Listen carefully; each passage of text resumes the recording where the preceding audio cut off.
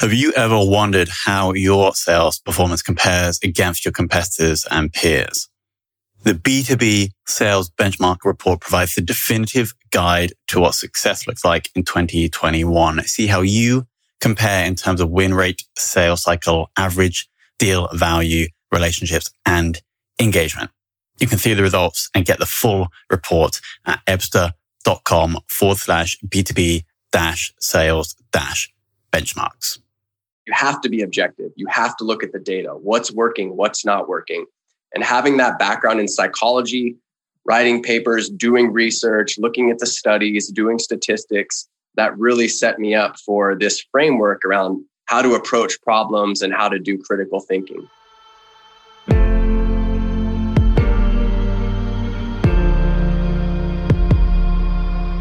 This is Sales Ops Demystified, the number one most downloaded podcast in sales operations. We invite the brightest minds in sales ops onto the show to deconstruct the what, why, and how behind rep productivity, forecasting, metrics, and all things revenue. This podcast is brought to you by Ebsta, a revenue intelligence platform used to identify risk in the pipeline and score customer engagement, and is sponsored by the Global Sales Operations Association and the UK Revenue Operations Network.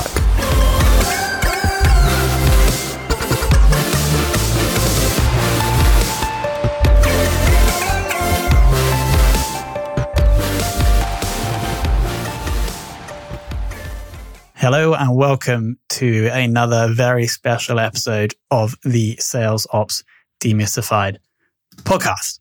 Today, we're joined by Joe Booth, who is the VP of Sales Operations at Secure Auth Corporation. Joe, welcome to the show. Thank you, Tom. Happy to be here. So today, we're going to try to understand Joe's journey from sales into sales operations, and then we're going to try and break down the Secure Auth sales ops. So let's kick off by understanding, Joe, your journey into sales ops, because I understand that you have sales experience previously. Yeah, I started off as a BDR, a business development rep at Oracle, long time ago, about a decade ago. So cut my teeth, smiling and dialing, picking up the phone, cold calling every day. We were given basically an account list, and you just started calling. None of the fancy tools that our SDRs and BDRs have today. I'm very jealous that they have so many things. But I did that for a couple years and then became an inside sales rep and then eventually an outside sales rep. And I did that for many years as well.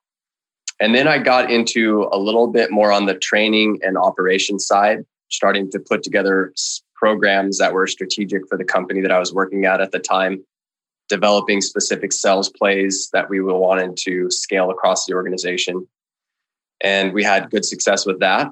Then eventually I took over all of sales enablement globally for the company.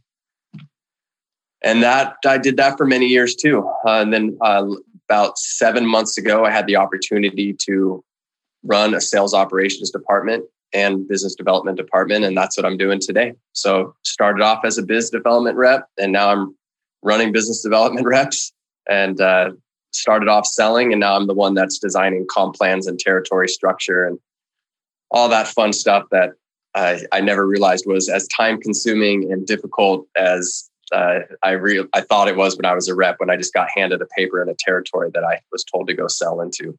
There's so much in that answer. The glory days, they must have been incredible, just smiling and dialing at Oracle a decade ago with no sales tech to help you out. The company where you made the transition, that was Aptus, right? Yeah, that's right. So my question is, why did you, because you probably had a big enough role in the sales, in actually doing sales. Well, how did you get almost diverted into doing those training sessions? How did that happen? Was that just because you thought you would enjoy doing it, or someone asked you to do it?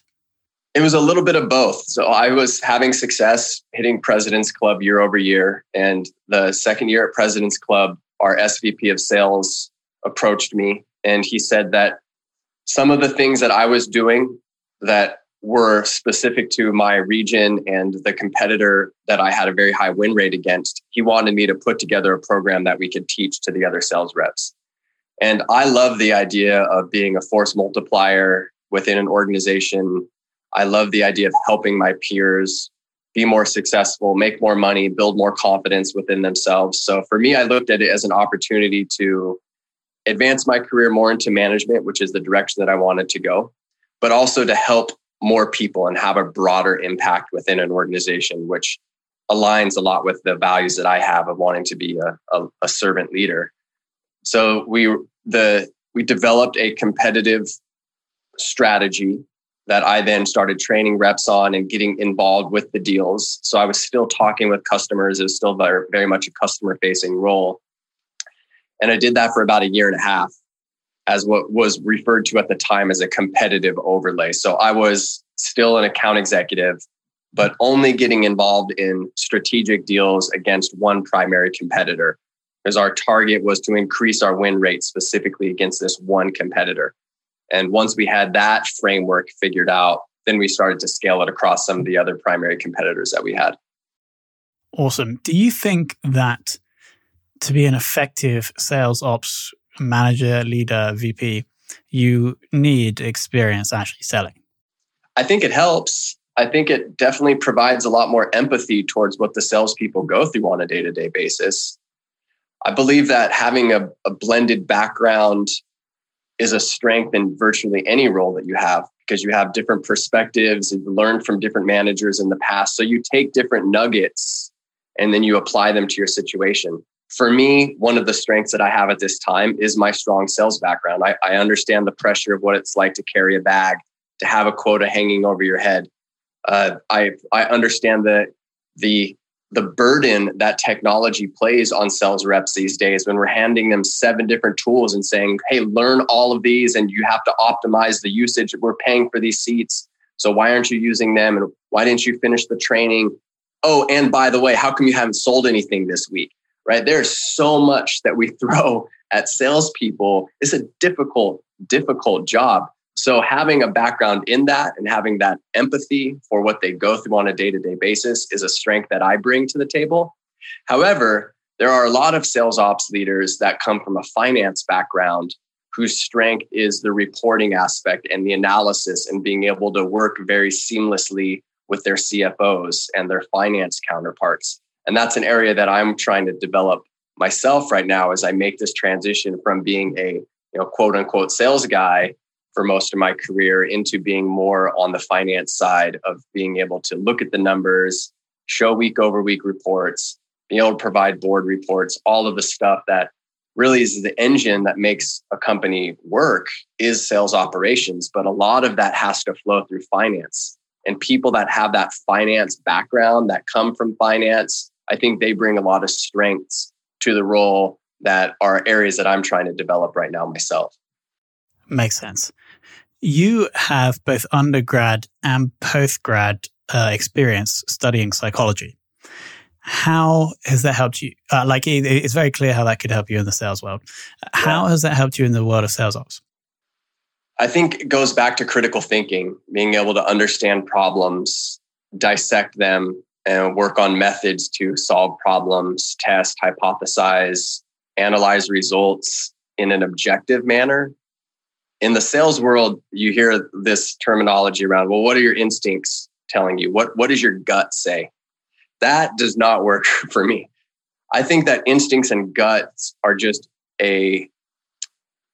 those are you tapping into patterns that might be subconscious that you've learned to read over a lifetime of working within those patterns. So they're still just patterns that can be evaluated and then deconstructed to figure out what's working and what's not. So for me in the sales ops world, it's the same thing. What's working, what's not? How do we deconstruct that? How do we think objectively about the data? When we look at what salespeople are doing, we can't just get caught up in the fact that, hey, this guy's a great guy. Look, he's so much fun when you're on the phone with him. Because salespeople are excellent communicators. I mean, they are literally professional communicators. And when you look at the average tenure that a salesperson has in their role, it's usually a year to a year and a half in the software industry. So that means that every year, fiscal year that a company has, they're turning over almost their entire sales force, if you look at it statistically. Now, it doesn't really work out like that. It's usually about 50% of your sales force turns over year. So you cannot make personal connections with these people and want to hold on to them just because they're nice guys. They are nice people, which is great. They're going to go find another job somewhere else, and we wish them all the success. But you have to be objective. You have to look at the data. What's working? What's not working? And having that background in psychology, writing papers, doing research, looking at the studies, doing statistics, that really set me up for this framework around how to approach problems and how to do critical thinking. Awesome. Now, could you explain a little bit more about the sales function at SecureAuth? So how many reps, how they're broken down, and how many people in the ops team? Yeah, we have about 50 sales reps of various types. So we have our SDRs, which would be our sales development reps, kind of like what I used to be at Oracle back in the day, when you have your prospecting efforts, you're dialing for dollars. And each one of them is assigned to 3 or 4 account executives. So we've got about 20 account executives. And then these are all outside salespeople, or they will be outside salespeople once we get through the COVID knothole and we could start seeing people in person again. We have about 7 sales engineers who are technical salespeople that are doing a lot of the deep dive discoveries, technical demos, a lot of business validation when it comes to the environments that we sell into from an application standpoint, because we are a technology company. And then we have channel account managers as well, and a couple of inside sales reps that are focused on the lower end of the market, as well as all at those various levels. So it comes out to be about 50 salespeople that we support. And our sales ops team is pretty small. It's myself. We have one application manager that's in charge of Salesforce and several of the other applications that we run on. We have a sales ops coordinator that does all of the provisioning and some of the reporting that goes to finance. And then we have one sales enablement person that's in charge of all the training for our global sales force. Awesome. So ratio 4 to 50, which I think is about in line. I track this around I've tried this with various different guests, and I think the average was about 15 to 1. So we're just about, actually, we're maybe slightly 1 to 12, I think, 1 to 13. Anyway, great. You mentioned a couple of times, Joe, about training. Specifically, this is how you first got into the world of sales ops. Can you share more about the training or learning programs that have been effective at SecureAuth? Yeah, you bet. So training is critically important. It has to be a nimble function. I think one of the issues with sales enablement or any corporate learning and development program is being able to have long-term training programs and a long-term calendar that is also flexible enough to pivot with the demands of the business. A perfect example would be COVID. You go in with the beginning of the year with this mindset where you're going to have a salesperson, a sales kickoff in person. You bring everybody to it. You also are going to have a second half sales kickoff that you bring everybody to, live events. And then you do all these new hire trainings every month, always in person at our corporate headquarters. And then we do weekly or bi-weekly company calls where we're training on whatever the relevant topic is for that week. So we try and plan all of that stuff out in advance. But obviously with COVID, couldn't do any more of the in-person events. So we had to pivot there. And then with the weekly training, we felt like Zoom fatigue was becoming too much of a burden. So we wanted to start doing bi-weekly and start making the trainings more impactful as opposed to just kind of something that we could send an email about or provide a recording on. And we're really fortunate. We've invested in some great tools in our sales enablement team that allow our salespeople to go on and do bite-sized chunks, on-demand learning. That way they can get the information when they need it, as opposed to trying to teach everything at new hire training and then they forget it, or trying to teach everything at a week-long sales kickoff and then it's never applied, so that information is lost. So the training programs that we found that have been most effective at SecureAuth are the ones that are on demand and bite-sized and relevant to the business context that problem that person is trying to solve for. So what we've done is we put together a lot of what we call like micro learning series. Like, for example, If you're up against a specific competitor, you would be able to quickly pull up information that has just very bite-sized chunks that you could even pull up on a call to talk to a prospect about. And then if you wanted to go in and go a little bit deeper on that competitor, then you could watch a few 15-minute videos or 5-minute videos. And these are the kinds of things that allow people to drop in and drop out as their schedules allow and as the demands of the business really dictate.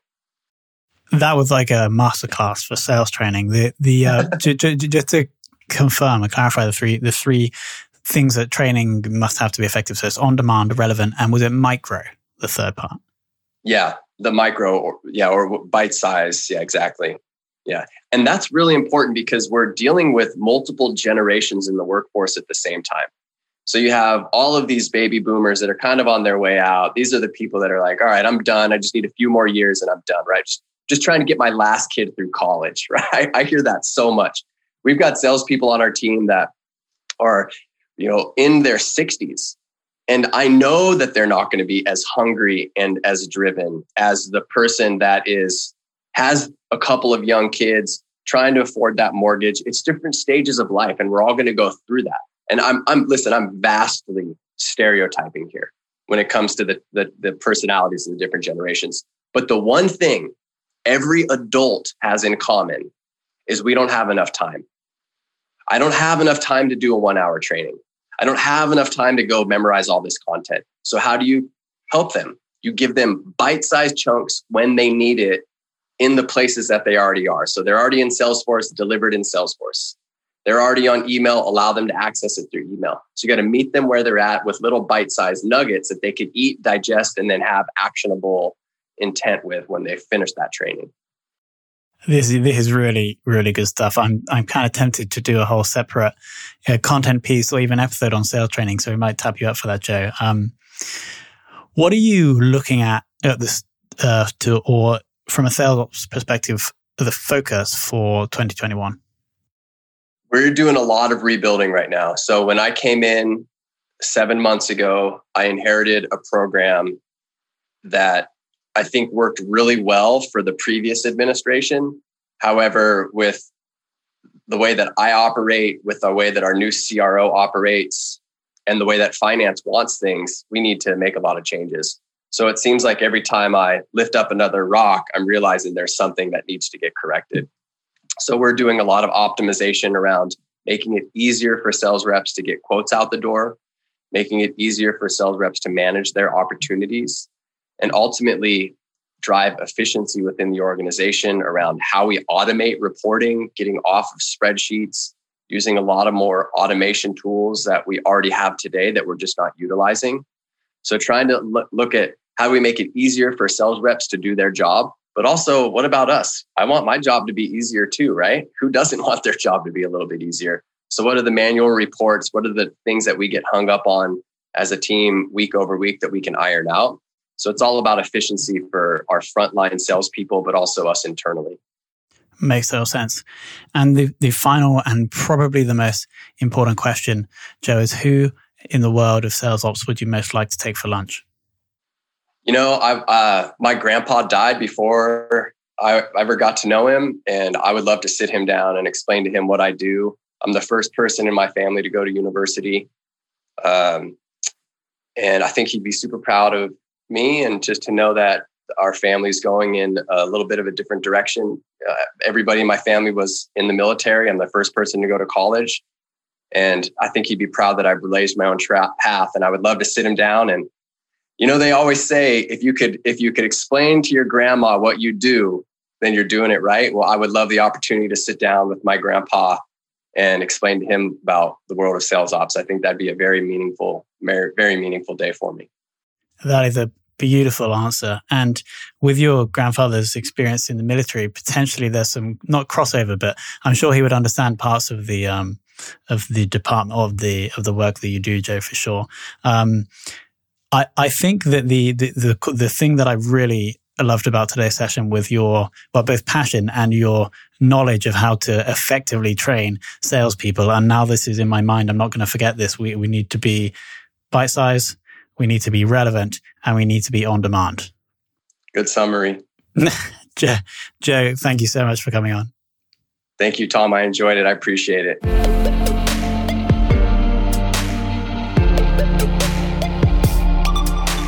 Thank you for listening to this episode of the Sales Ops Demystified podcast. If you are listening on a podcast listening application, then please subscribe, rate, and review. And if you have any questions about the show, if you know a guest, or if you have any questions about sales operations, just hit me up at tomhunt@ebster.com. That's tomhunt@ebster.com.